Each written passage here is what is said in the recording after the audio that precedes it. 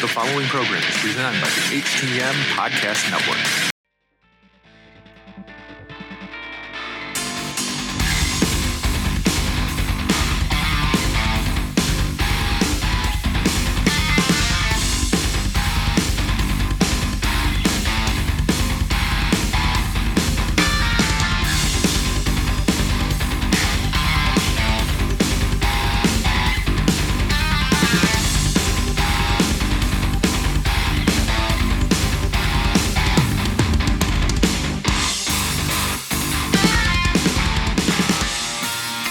Welcome to another episode of Turnbuckle Talk, powered by thegorillaposition.com and a proud part of the Roar Network, presented by the Hitting the Marks Podcast Network, also now in association with IndiePW.com.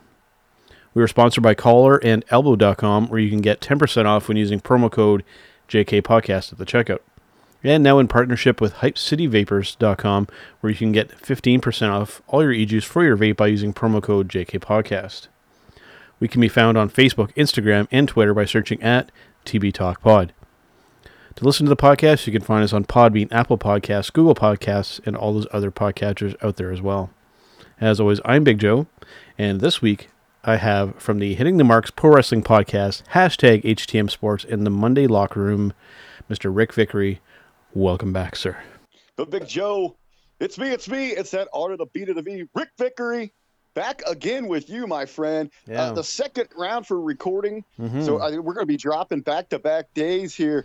But, hey, man, It is good to be back on Turnbuckle Talk. It's been a hot minute, but I always look forward to coming in the studio with you, rapping on a little wrestling. Big Joe, you let everybody know on this record, we sat down Monday morning. You joined Michael Jargo and myself over with the Hameen Media Group in the locker room as we did a dual podcast with the Hitting the Marks Pro Wrestling Podcast.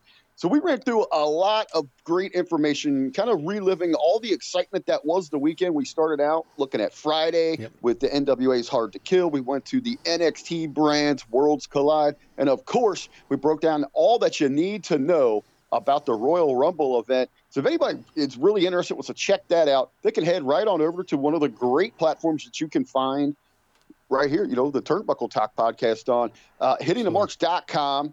You just want to look up for the Hitting the Locker Room episode. You're going to be able to catch myself, Michael Jargo, Big Joe, reliving the weekend. So you and I, we had to redo this run a little bit, but it looks like you got some hot topics for us to talk about this afternoon.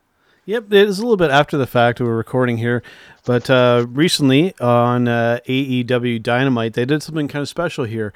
What's interesting is that this year they recorded the Chris Jericho's Rock and Wrestling Rager Part 2, or second wave of there, but just kind of fast forwarding a little bit too, they have announced that they are going to be doing this again next year, but what's going to be interesting is this year they taped and then aired on Dynamite. Next year, the word is that they're actually going to be broadcasting live from the cruise. So that would be kind of interesting to see logistically and everything how they pull that off. But this year, they did a pretty damn good show here. Did you get a chance to watch all this? Absolutely. Was locked in last Wednesday checking this thing out.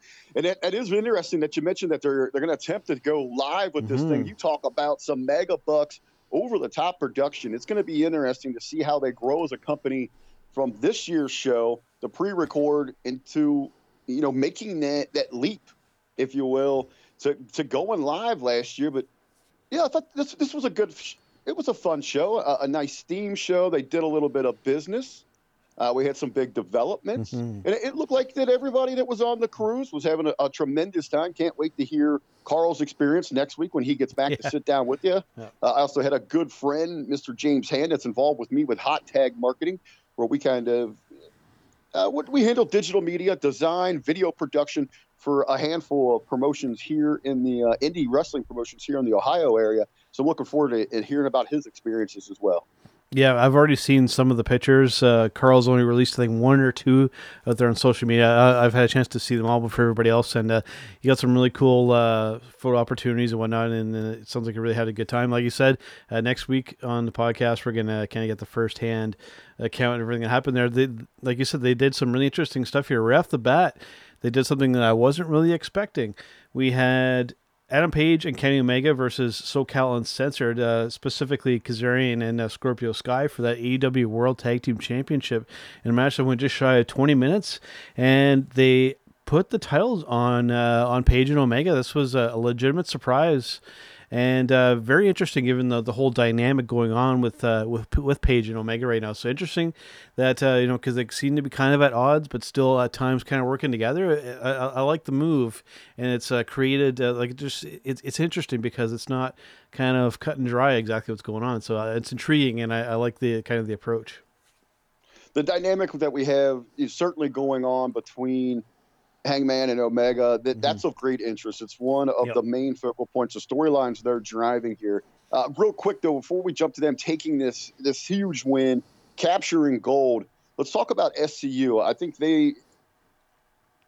it was the right choice, to crown them the inaugural champions. We have that now in history, such a cherished and decorated tag team such as SCU. Such a tremendous unit. The popularity continues to rise each and every time out. It's unbelievable. But the time was right here to pass the titles along. I'm going to compare the reign and the decision to put these titles on Hangman and Omega to what we were talking about, just on the Hitting the Locker Room podcast when we were talking about the NWA and their decision to put their tag team titles on James Storm and Eli Drake. Now, had they not gone ahead and done that, what's the appeal behind this team? What's even in their logic, their reasoning? Why do they stay together? That could be applied here to Omega and Hangman. Okay, you came together as a team. Hangman doesn't so much want to be associated with the Elite, but Omega's there. He's saying, "I got your back, buddy. We're cool through this. I know you're struggling through some issues here. You're partaking a little too much of the consumption, but hey, I still got you. I still believe in you. You're destined for greatness. I want to be here with you." Now they climb through all these ranks. They've got some big wins. Last week, securing this spot in that big fatal 4-way, a huge win for this team, just right there at the tip. And now they have conquered the mountain. If they would have lost this, what would have been the reason to continue on, to start back over and make this climb again? I think that giving them the belts was really just, that hook, that glue to hold these guys together so we can continue on with whatever direction is going between the two of these. My podcast partner, Michael Jargo, he has thrown out a tremendous pitch here. Everybody assuming it's got to be the drunk guy, right? He's got to be the villain. No.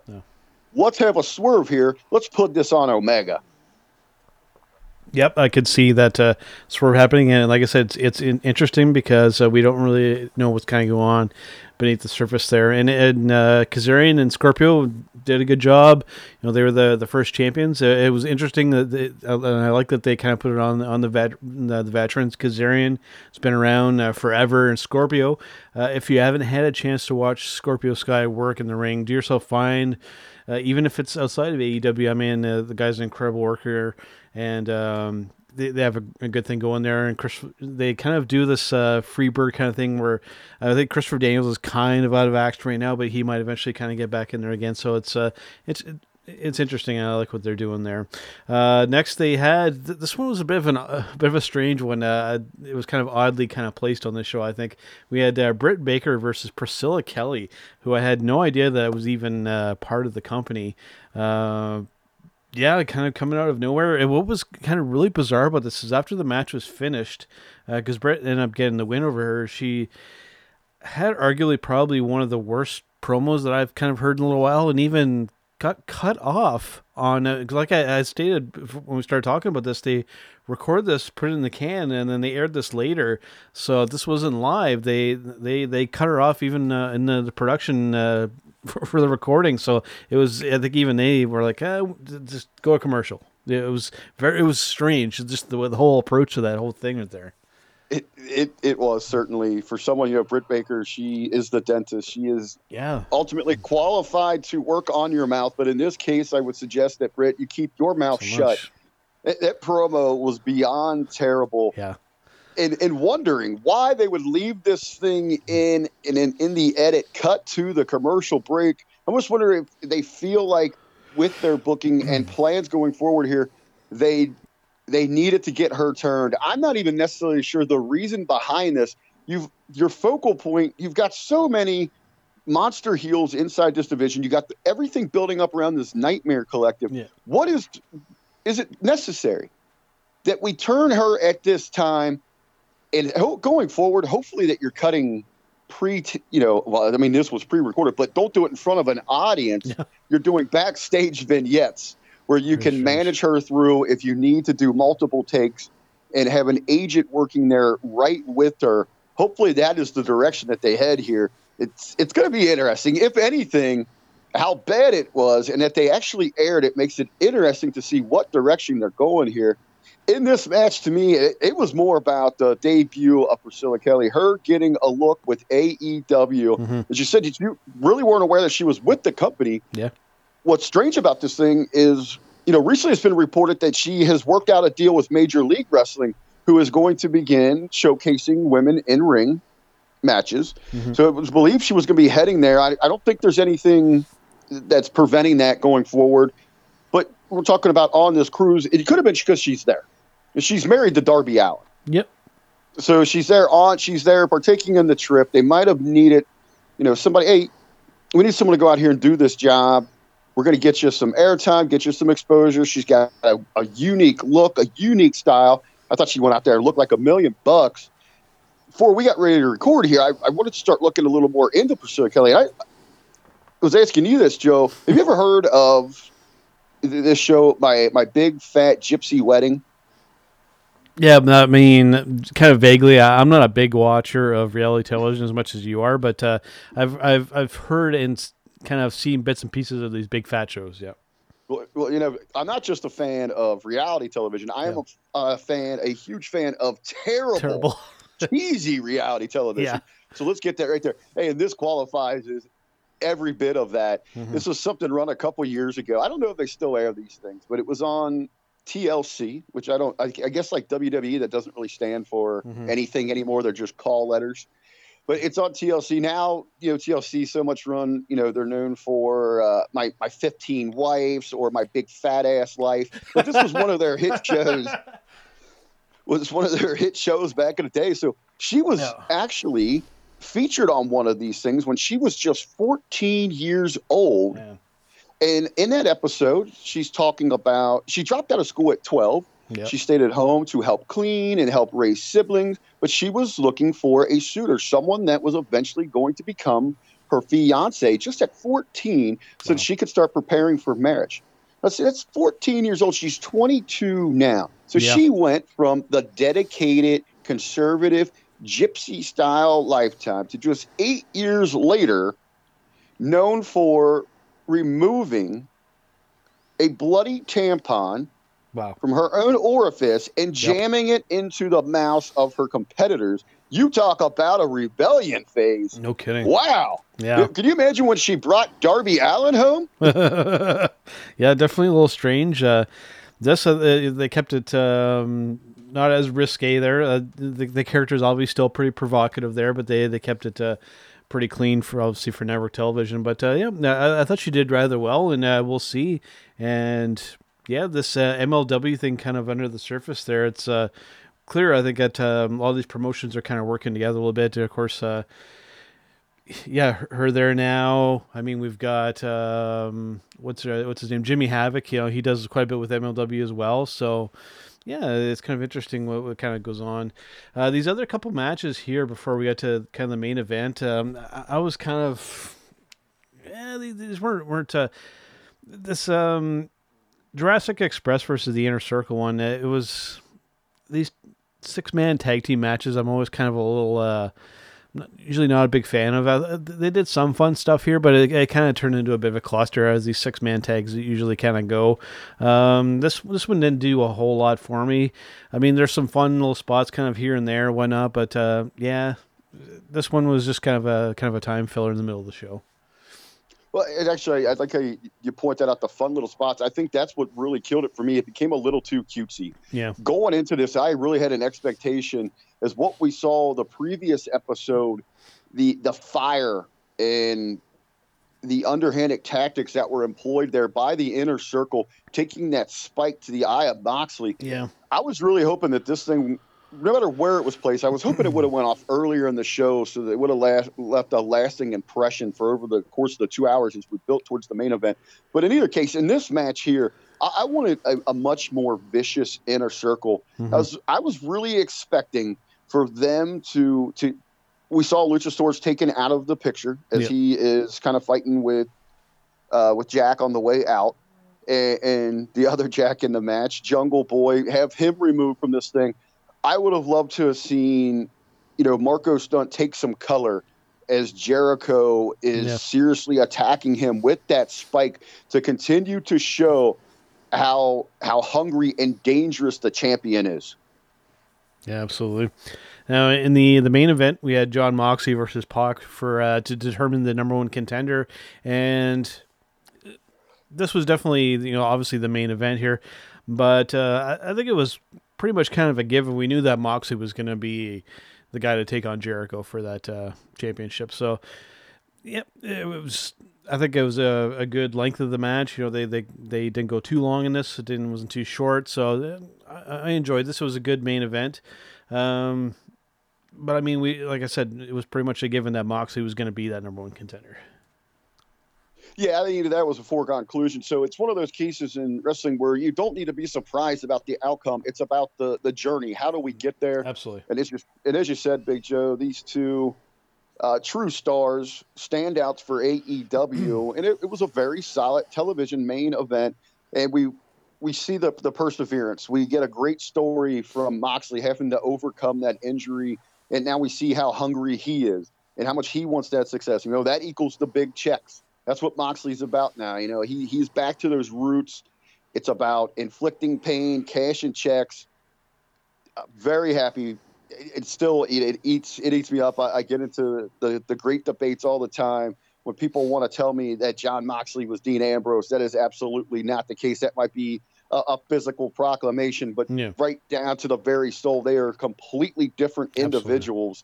And so much so, even between the AEW version of Moxley and the New Japan version, they are still so much more than Dean Ambrose ever was and will achieve more than he ever did. And it's saying quite a bit because, he reached the top of the mountain inside of WWE. Yeah, very much with the Dean Ambrose character. He was kind of the guy kind of on the verge of going kind of crazy, but never really kind of went too crazy. Moxley is crazy. He's crossed over. He is the guy that just has no regard for his own body and just out there just to kick everybody's ass. So believe me, he grew up just down the street from where I'm recording at right now, here in the mean streets of Cincinnati and Norwood, Ohio, a little suburb of Cincinnati. And believe me, it can get a little vicious down there. So he had to scrap to survive. So that's where he gets that from, his upbringing, his background. It's true to his life. Now, on this show, too, am I crazy? Did this happen on the show, or did I see this on social media? Didn't MJF take a big splash? Yeah, the Young Bucks tossed him into the pool. It was fun and kind of strange at the same time. Like, when they threw him in, it was almost kind of like he almost kind of pretended that he was drowning or the water was having some kind of effect on him. It was a little odd, but it was a fun little spot at the same time. And I'm glad that they made use of the pool. It was kind of like a prop there, so, yeah. Yeah, they didn't use it at the Bash at the Beach. So if you're going to be on the boat the next week, you got to make use of it. Absolutely. I guess you can't really toss somebody overboard into the sea. No. So the next best thing is one of those pools. Hey, and have you seen all those neckbeards there? And they were hanging out in that pool all week. How do you think that makes MJF feel that he has to go in there and be, even share an area, but let alone be touched by that water that was frequent by all these worthless SOBs, man. That had to drive MJF insane. Absolutely. It's I mentioned, you guys mention all the time. I mean, he's just gold right now, knocking it out of the park as one of the best heels in the business. Now, you had mentioned at the top of the show, Rick, that today we had recorded the what was kind of a combination of the Monday Locker Room over in the Homie Media Group and the Hitting the Marks Pro Wrestling Podcast. This week we talked about the Royal Rumble. The only thing that I kind of wanted to make mention of this from this show, because I didn't want to repeat too much of the content that we've already done here today, but Had to talk about Edge's return, coming in number 21 in the Royal Rumble. I mean, after 9 years of being away from the company, I mean, one of the louder pops that I've heard probably in a while, probably the last time would be AJ debuting in the Royal Rumble. So it was really cool to see him. And now that he's back, it's apparent that he's signed a 3-year deal. It looks like it's not going to be, they're not going to be having him work every week and all these house shows. When it's more kind of like a special attraction, working part-time. Having said that, I mean, I would imagine that they're going to have something planned for him at WrestleMania. It's just a matter of what it's going to kind of be. And based on what happened last night, when this comes out, it'll be on Tuesday. But when they did the Royal Rumble, I think it's pretty clear that I think that the direction to go would be to have him versus Randy Orton at WrestleMania. And I think that would be a really cool special attraction for somewhere in the middle of the card in WrestleMania coming up this year. Yeah, Edge's return, it was that big moment that I didn't realize that I wanted. Right. Yeah. And a lot of that is because, not that I wasn't a fan of Edge, not that I don't respect and value everything that he gave to this business, every accomplishment that he has there up on that mantle, not because of any of those, but just in the fashion that he had to lead.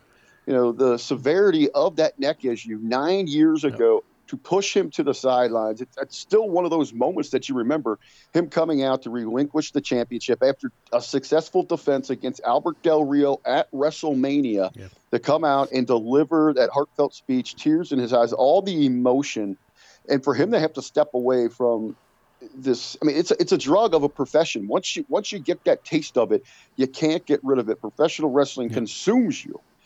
We experienced that from, where we stand on this side of things, from the journalistic side, or, or working as a staff, as calling matches, or working as a ring announcer.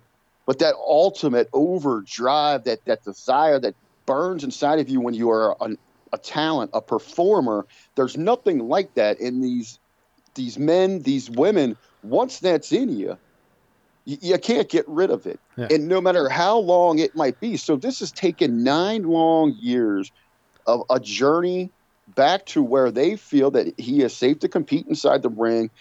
And I know that's of great concern. Going around, if it's over in the Gorilla Position discussion group, if it's in the Hameen Media discussion group, any of the circles that we're on, I see this on Twitter, people are expressing that concern. And it was scary a few times, watching him take those bumps in that match, hoping that everything works out. But we got to believe that they have the finest medical staff. He's got the best doctors in the world, giving their blessing that you can go chase this dream again. And Big Joe, as you said, a 3-year deal, but it's not like he's going to hit the road. He's not going to working all these live events. I'd be really interested to see exactly how many dates this is. I'm guessing anywhere from 9 to 12 over the course. I would think so. Of 3 years.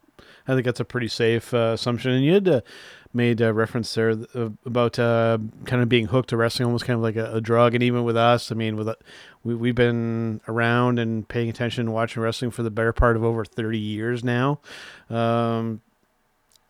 Yeah, and even even us as podcasters and journalists, or whatever you want to call us, we've all kind of had those down moments about wrestling. But at the end of the day, I mean, this is something that we all have a passion for, and yeah, we have down moments, but there's other times where just we get right back into it again. I mean, even going back to the beginning for myself, when I first saw Mr. Roddy Piper in the ring, he was my initial inspiration and what really got me into wrestling. And after seeing him, I mean, I was completely hooked, and then since then. Oh.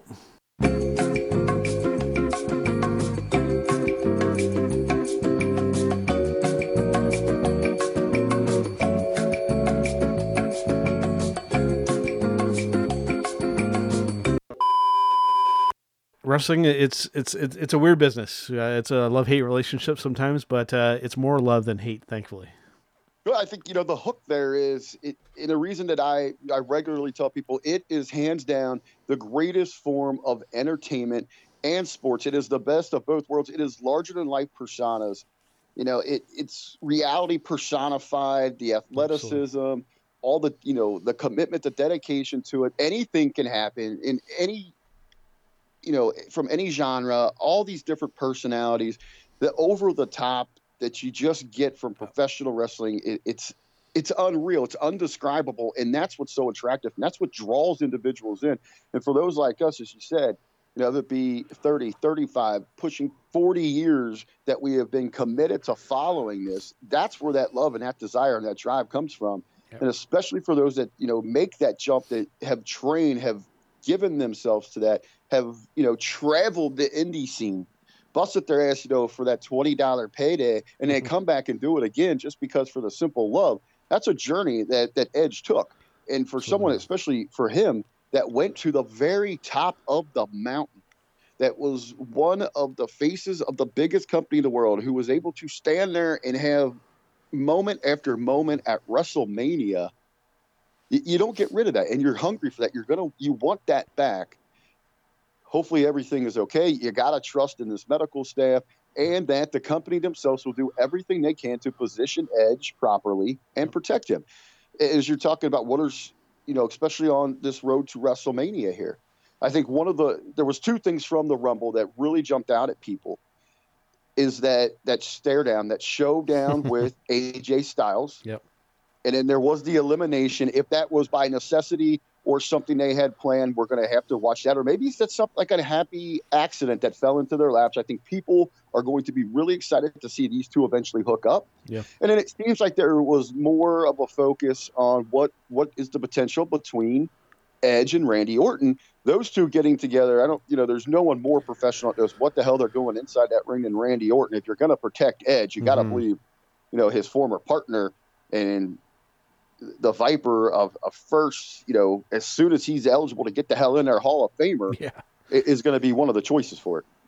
Yeah, I mean, arguably one of the smoothest operators that you will see in the professional wrestling ring. I mean, Randy Orton, going back to OVW, training with Brock Lesnar and all the John Cena and all these guys, part of that whole group there, and just when you watch Randy in the ring, he's just super smooth, and it's just, no wasted energy. So if I'm thinking of who to have a match with that would not only put on a good show but help keep you safe at the same time, he ranks right near the top of my list. So interesting to see on the road to WrestleMania, which we're on, which direction they're going to go. I am willing to bet, though. We've got a few big events coming up before WrestleMania. One of those is quite a significant payday, and I'm sure that fan base and those in charge there are going to be clamoring and pushing WWE to get Edge included on that show. And that would be the next installment of Blood Money when they make the trip to Saudi Arabia. I believe that is February 28th. Right. So that's, a little over a month away. I could see that being the reunion of Rated RKO. Yep. Potentially going there and taking on the OC, taking on Gallows and Anderson. I think that would be a fun little matchup and an easy way, to ease him back into a more traditional style of matches, instead of something like the Rumble, where it is a little bit pacing and you can watch yourself a little bit more. You hit those big spots and then bow out. Yep. Take your time. And, another individual, we saw a showdown, it has a built-in story that they're going to have to revisit sometime in the future, which would be a huge match for current day WWE and those that, that love the past. Remember, Seth Rollins was going to stomp Edge's head into that mat going back when he was with the Authority, and Edge couldn't take any of that physical contact. Well, now Edge is back, baby, and Rollins, the Messiah, should be looking over his shoulder. Yeah, that's definitely an interesting one as well. So, they have a number of different approaches that they can go with, or they can do all of them in a row. We'll see what they decide to do there. The next topic here is something that it's kind of strange what this has kind of developed, because this guy, and we're talking about Brian Cage, probably one of the hottest kind of free agents kind of going into business right now, and everybody was trying to anticipate where he was going to go. Was he going to go to AEW? Was he going to go somewhere else? And unfortunately, kind of in the midnight hour, however you want to kind of word it, an injury, looks like a torn bicep, has kind of thrown a wrench into our plans here. And I don't think that he's going to be doing too much for a little while here. That's a pretty serious injury. A torn bicep is a pretty major muscle in your body there. And this isn't the first time with him as well. I don't think we could say that he's necessarily injury prone, but this just seems like it's happened at kind of a weird and an awkward time, right as he was getting ready to, possibly. I think AEW was more than likely the destination, but this is really throwing a wrench into not only his plans, but probably the plans that they had for him there. So before I talk about the contract situation, I think what's most important is really what is now has come to the forefront, and this is the injury issue. Yep. And I think there is the bigger problem that needs to be addressed here is what do you usually hear when people are describing Brian Cage, that a guy that size of, that build, that physicality, he's doing things in the ring that he has no business doing. Yep. And usually, they're using that description as a positive. Now let's flip the coin here. Yes, a man of that size, he has no business doing the things he's doing inside the ring. That means slow it down, dude. Yep. There's a reason your frame is not able to. It's great. It's incredible that you can pull off this lucha arsenal. Yeah, that's great. But you don't need to do it in every single match. Now, far be it. I mean, somebody like me, the RBV Rick Vickery, sitting here on Turnbuckle Talk, or if it's a Monday in the Locker Room or something, Hitting the Marks Pro Wrestling Podcast, no matter where the hell it's at, he's not going to listen to anybody like me. He's not even listening to individuals, his peers. He's not even listening to his mentors. I mean, the guy's slogan is "Get his shit in." Yes. I mean, it's the whole thing. Get my shit in. No matter what match, he's going out there full throttle, and now, more than not, it's coming back to bite him in the ass. You're that size. You have that power. Change your moveset on the regular. Rely on that power, that of your physique, that you're this freak of nature. And then in those big moments, those big matches, those marquee spots, those main events, then you break out the athleticism.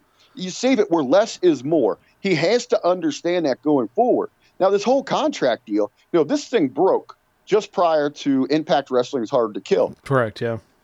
And at that time, when this thing broke, he was still under contract until midnight that night. Yep. So you have his wife, Melissa Santos, goes right to social media. She's feeding the trolls. She's playing to their game. Instead of no-selling this thing and trying to create intrigue, just tweeting out, who knows? We're worried about hashtag Hard to Kill. But who knows? Hashtag Impact, hashtag NXT, hashtag A. No, she's sitting there. She's feeding these trolls. She's going right at them. Makes me wonder, if they realized nothing was signed at that point, they didn't want things getting leaked, especially with this injury. This might have come into play and delayed something instead of going and signing for that money. He might be sitting in limbo right now, waiting to heal until they might have said, okay, per our doctor's request here, we know the injury's there. It's a pre-existing condition. Mm-hmm. So what we'll do is we're going to let you heal up. Then we're going to reassess this deal going forward. I mean, that could have been that's a very big reality of this situation. You start leaking these issues like this, and it could ruin deals. That they might have been trying to protect themselves on that. Yeah, is he a smart signing for these companies? You know what you're getting here. Yeah, he is injury prone. Because of the moveset, you're going to have to slow him down a little bit. I think the right destination certainly is AEW right now. With that size, he has a different look. Mm-hmm. But they are even smaller in stature than just their physical frame, but their height as well. Brian Cage is not a big guy. He's only 6 foot. All these people, I hear all these, he's like Lex Luger. But no, Lex Luger was 6'6", 6'5", Brian Cage is 6 foot. You go back to that Impact Hard to Kill, he's standing in the ring. He's eye to eye with Rhino. Yeah. You had mentioned the the high octane, the balls to the wall kind of approach, and even with us at Turnbuckle Talk here, going back over 3 years now, when we talked to Brian when he was in the midst of his Lucha Underground run, and even just talking to him, it's very, very fast paced and just high octane. Even when you're just talking to the guy, it's just as soon as you kind of wind him up, he's like a motor mouth, that guy, and I don't mean that in a bad way, but I mean you can very much see the parallels between how he is when he's just talking and kind of being himself, and then himself in the ring.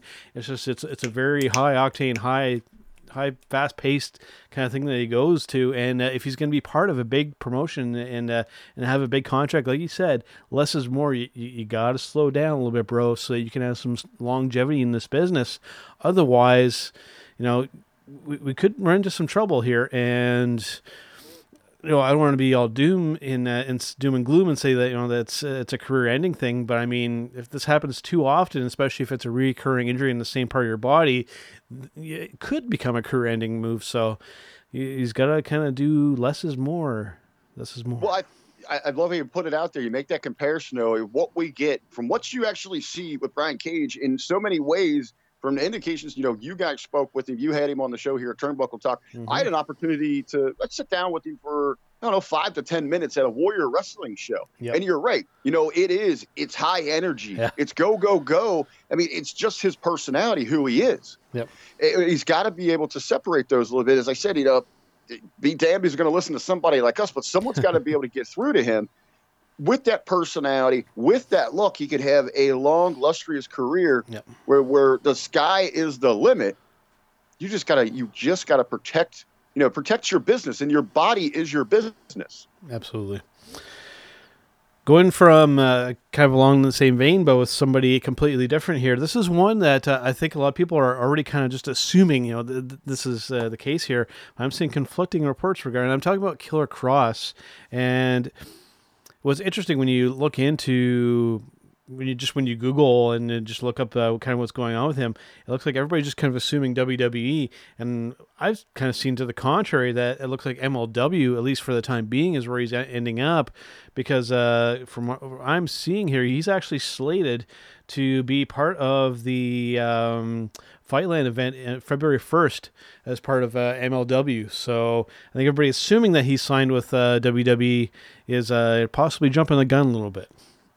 Well, I don't necessarily think it's jumping the gun on the WWE talks. I believe that they're well into negotiation. Yeah, the thing is probably almost done. Yeah. Let's look at the time of year. It's hard to make that transition to WWE, especially around WrestleMania season. Absolutely. Because the dance floor is so crowded, and that's across all the brands. Mm-hmm.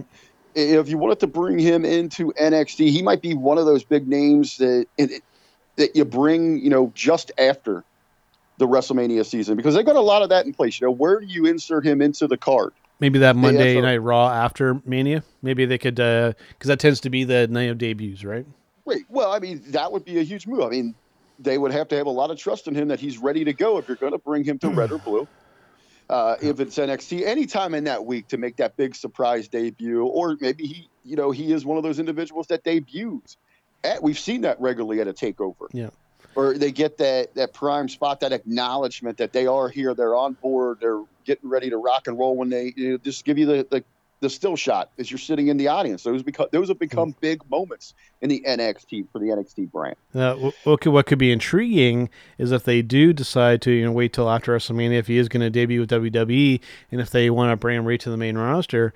What could be really intriguing is if you have him debut alongside his current girlfriend, who is signed with the company, Miss Scarlett Bordeaux. If you can debut both of them on the Monday Night Raw after WrestleMania, then I think you'd really have something pretty cool there.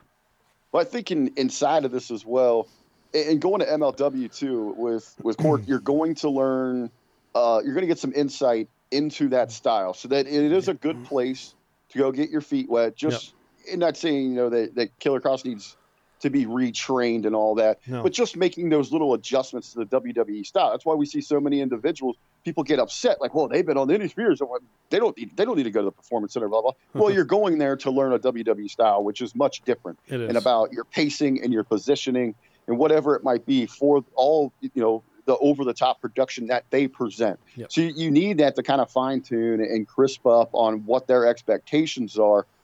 I guess one of the biggest concerns for his fans, and I don't think anybody should really suggest he doesn't go there. I mean, this is still the top company. Mm-hmm. It's the biggest dogs, and he has that personality, that size. He can fit into the WWE universe. Yeah. Now the intensity, the darkness, the hunger that we have seen from his character work, how is that going to translate to the WWE universe? So in that sense, I would trust a little more to let, as you're wading through that pool, adjusting to the waters, that NXT would probably be the best, where they seem to be a little more lenient with those style, or they maybe not lenient, but understanding of what those characters, what those personas really represent and what they need, as opposed to just jumping on in to Old Man McMahon and Bucky. Yeah, true. That's a very good point there.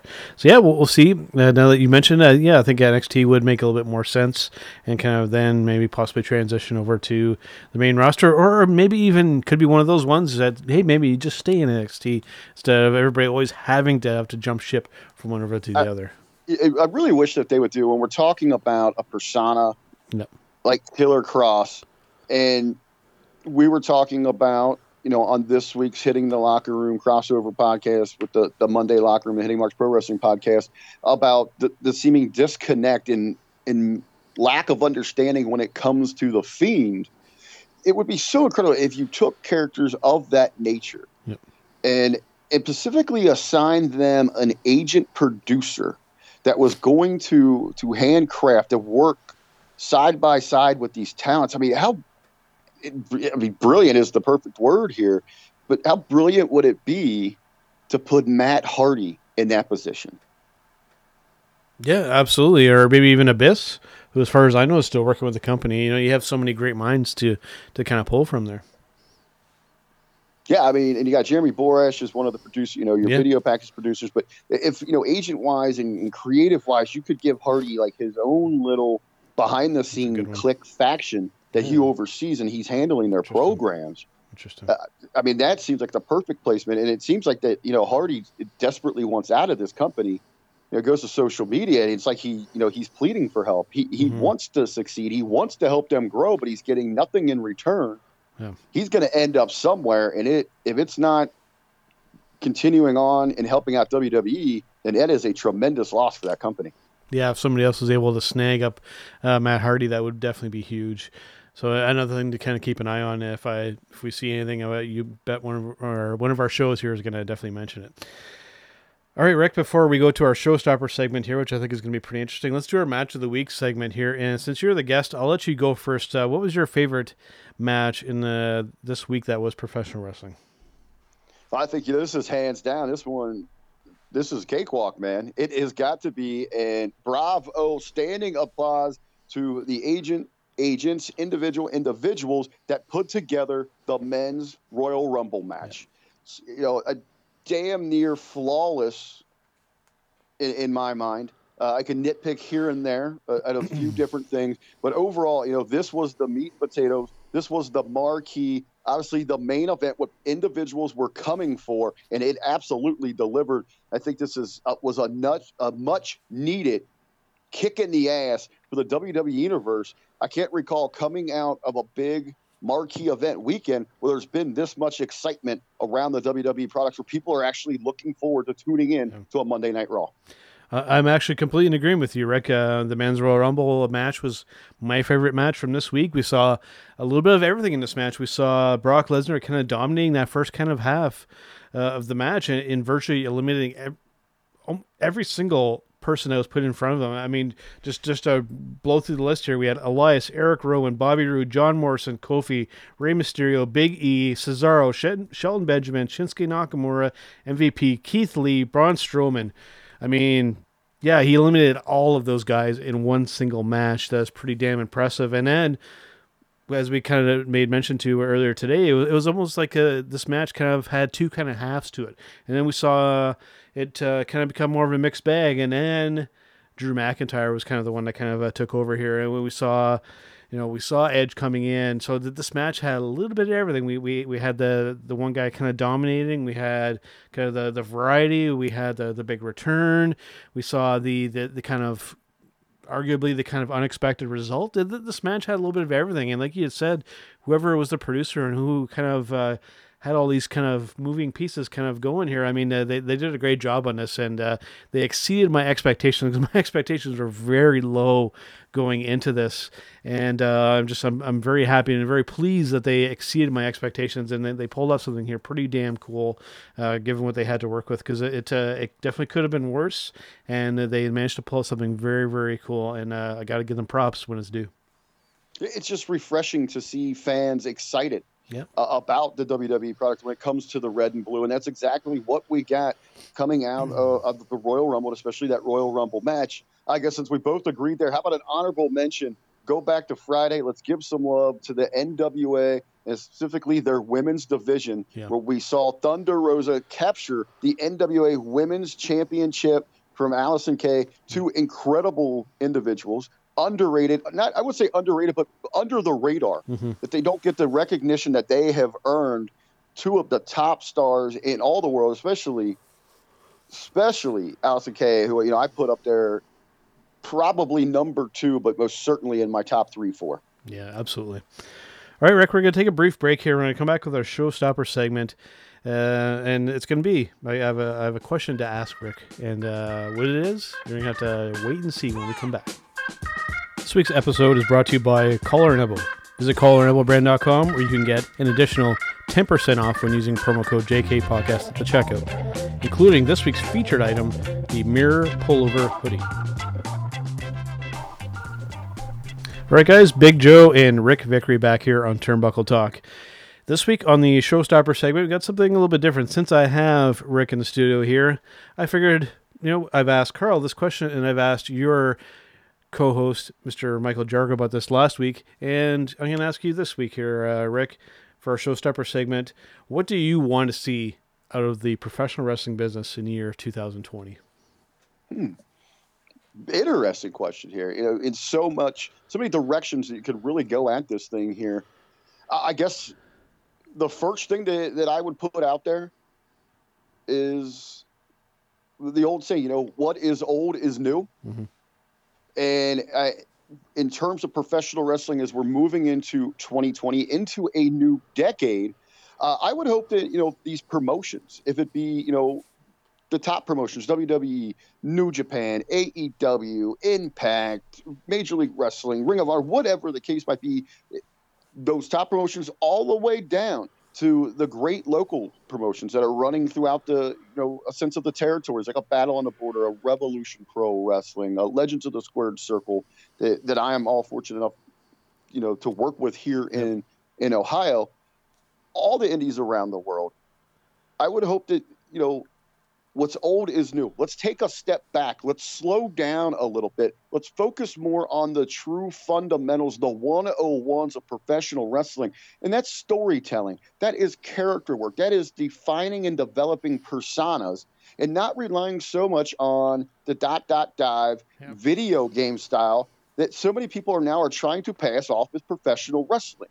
For the talents, when you're in that ring, logically work through your matches instead of worrying about pops and spots. Present a more, a viable and believable product that looks, like a crisp fight instead of a choreographed dance routine. And that's where I'd start at, Big Joe. Yeah. Who's a great person to kind of watch and kind of learn that from? Go onto YouTube and search up Al Snow, and you're going to find a whole bunch of stuff for him. He did a series of kind of interviews and spots. I believe it was for Hannibal TV, where he kind of really broke down a lot of aspects of the business. And one in particular that still kind of sticks with me this day, he was talking about the punch in professional wrestling, and specifically the closed-fisted punch and how it's overused in matches and whatnot. Just that he has very much that older school kind of philosophy, of just how to kind of properly put together a professional wrestling match, to have it believable, to have it appeal, and to get the proper reaction from your audience. Just listen to what he has to say, and you'll learn so much of this guy that just has a wealth of knowledge. And thankfully now, with him and being higher up in OVW now, for all those talents there, who better to learn from than Al Snow? Just an incredible mind to kind of learn all the aspects of this business from. Well, tremendous that you mentioned OVW and Mr. Snow. Pretty high up. I don't think you get much higher. He owns the damn place. Absolutely. But it was just a couple weeks ago. I had the honor to make a trip down to Louisville for the Nightmare Rumble event. Had a backstage access, was able to get into the building earlier. I was down there having some meetings there about potentially, getting on board, being able to go there and learn from the great minds at OVW to join that team, to be able to use my voice to help out in a ring announcer capacity. Met some just amazing people, but the overall experience and vibe that you get there, it was unbelievable. I can't even begin to to truly pay justice to what I was able to see, what I was able to take from that through just describing it. It was ultimately one of the greatest feelings, not just that I've had in professional wrestling, but professionally and personally. It was amazing. All of the talents, I mean, they were so welcoming. And you could tell about how much they care about their craft and how that old school, those elements are being instilled into this next generation that is coming, that is emerging through this learning program at Ohio Valley Wrestling. It's simply incredible. And in talking about Ohio Valley Wrestling, that really is the perfect transition to my second point of what I'd really like to see here in 2020. And that is a return to an emphasis on an appreciation and an importance surrounding live events. The need to get out, to go experience professional wrestling live. There is nothing like it, especially on the indie scene. OVW does such a great job of, they're so welcoming when they let those fans in, they feel appreciated. And it's not so much in a sense of you're a part of the show, but we want you to, to come along on this ride with us, to be in awe of our superstars, to help lift them up. And they're very interactive. They're very engaging. Yeah. That's what we need more of on all levels.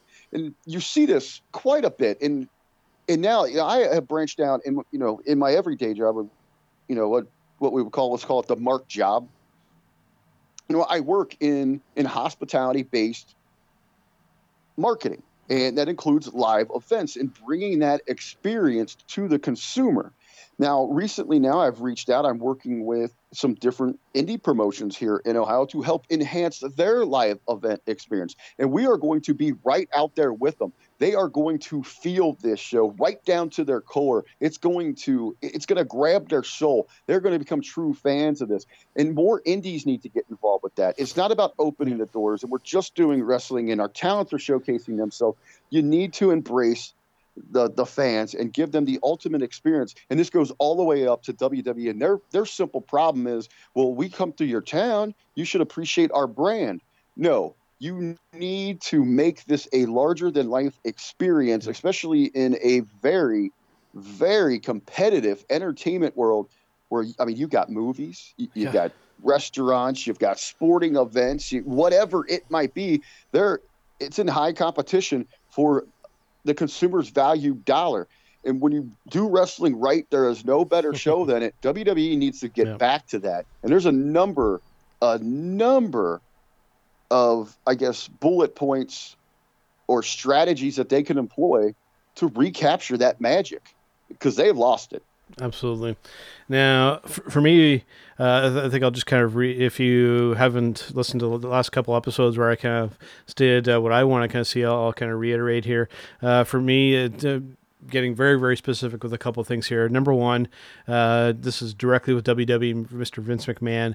Once the XFL begins, I think Vince needs to shift his focus over to the XFL and let Triple H and let the younger blood run the company for him. I think it's become very blatantly obvious to the majority of us now that Vince is very out of touch and very tone deaf to the way things currently are. He needs to kind of step away, go focus on XFL, and let everybody else kind of run things. You can see the effect in NXT where Triple H and a lot more people are kind of running things there, and you can see how successful and how good it is, and let that trickle over into SmackDown and Raw, because I think it's desperately needed. And for me, the other aspect that I want to see is just when it comes to social media and all this kind of nonsense and petty bullshit, for lack of a better term, going on here, that kind of needs to stop. I mean, social media is a very powerful tool when it comes to promoting and whatnot, and even in your day-to-day job, Rick, social media is a very powerful thing, but it can also be a very big negative when not used properly. So that's something that I think really needs to change as well. These talents doing too much and interacting too much with the wrong kind of people, it's a real detriment not only to themselves as professional wrestlers, but to the promotions that they're representing as well. Well, you've seen what Seth Rollins has done to himself when he's trying to take the social media, believing that he's standing up for his company. He completely has put his foot in his mouth. Absolutely. Tessa Blanchard is seeing the same thing right now. Just let bygones be bygones, or whatever the hell. You don't need to be caught up in these little digital media cat fights. Yeah. You're representing a company here. You worry about your business going forward. One of the ideas that I always thought was so tremendous, Ben Hameen had pinched this for so long, is that these companies need, someone overseeing the talent's digital media. Yep, so you've got somebody that's a manager of this. And even more so, that while you're monitoring this, if someone steps out of line or somebody, exposes a bit of their business or goes in a direction that the company has pretty much, told them not to, that they actually get fined for this, that they're held accountable, so that they're not getting into these little back and forth feeding these mark-tard trolls online. As you said, Joe, we shouldn't look at it as a negative. Social media, digital media is a very powerful tool when used properly, but it can ultimately backfire on you. Yeah, you mentioned, I think, two of the best examples there were Seth Rollins and Tessa Blanchard. And with Seth Rollins specifically, I think that whole interaction with Will Ospreay, I think it just put more of a focus kind of on Will Ospreay rather than on Seth Rollins in that situation. So that was kind of a weird one to kind of see unfold, and I think it completely backfired on him. And Will Ospreay, I think, was the one that kind of benefited in that in that interaction there. And I think you made a very good point there, that I think that when it comes to this stuff, it needs to be monitored, and if you step out of line, if you do something that's detrimental to yourself or your company, there needs to be some kind of disciplinary action there to kind of get this stuff under control, because it's very much on the verge of getting out of control, and you can make an argument that kind of already is the case. So yeah, those are for me the two big things. Vince, it needs to step aside, and the social media aspect definitely needs to be closely monitored. Otherwise, yeah, we're seeing a lot of negative effects from it. 100%. All right, Rick. Well, I think that about wraps it up. It's been a very busy week in the world of professional wrestling. As I had mentioned, we're on that road to WrestleMania now. So I'm hoping that this year it'll be a good build towards WrestleMania, and not this let's wait until the week before. Because I had mentioned that Vince has this weird philosophy now of, well, everybody kind of buys in the last minute, so we have to wait until the last minute to throw these storylines together. No, this is WrestleMania. This is supposed to be your marquee, your big, your Super Bowl show for the year. You need to get people invested and get us believing in it so that we can actually enjoy it this year and not feel like it's just a thrown together thing. So I'm optimistic. I'm hoping that we'll see a good, strong build towards WrestleMania this year. Please, guys, just do this right and make it good. Because right now, your ass got owned by Wrestle Kingdom this year, so you guys need to pull off a good show here. So I'm optimistic, and I hope that they do it right. All right, Rick. Well, before we do go, outside of what we're doing here today, let everybody know if they're hearing you and hearing us for the first time, where can they find you outside of Turnbuckle Talk here today? I say, it's refreshing to see people excited, but we have still got a long road to go on our way to WrestleMania. Plenty of stops, plenty of excitement to be had. And as you said, Joe, right now we've got a good vibe. Hopefully they can continue to ride this wave, and this will be one of those that we're going to talk about for years to come. But as I said, on this road, you're going to keep up with everything that's going on, all the news, the happenings, the notes, the rumors.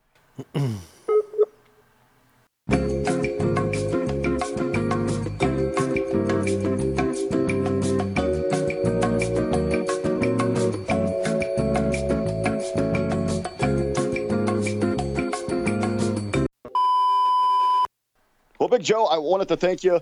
Thank you one more time here. It was an absolute honor to come on to fill in for Carl for Turnbuckle Talk. Can't wait till he gets back to hear all about his experience on the Jericho cruise, everything that was happening. That's going to be one hell of an episode. I'm sure you guys will be dropping that next week, so that's a must tune in for. But as we are on the road to WrestleMania, it's refreshing to have a little bit of excitement. People fired up for the red and the blue. So there's going to be a lot to unfold as we head towards Tampa. So you're going to want to stay in touch with everything out there. So that could be over at thegorillaposition.com. It could be at ndpw.com. It could be on lastwordonprowrestling.com. Or, of course, across all social media platforms, you can follow up on anything, keeping in touch with the Hameen Media Group or me personally, Rick Vickery, at The Real RBV. All right, guys, and on that note, we will see you guys on the next one. It's me. It's an art of B to B. As you can tell in the background, we are out celebrating. That is what we do here at hittingthemarks.com. And I invite everyone to continue to tune in to Turnbuckle Talk, but check out all of our other shows. We have content, especially lit up by the flagship show, Hitting the Marks Pro Wrestling Podcast. You can find that all at hittingthemarks.com. Run.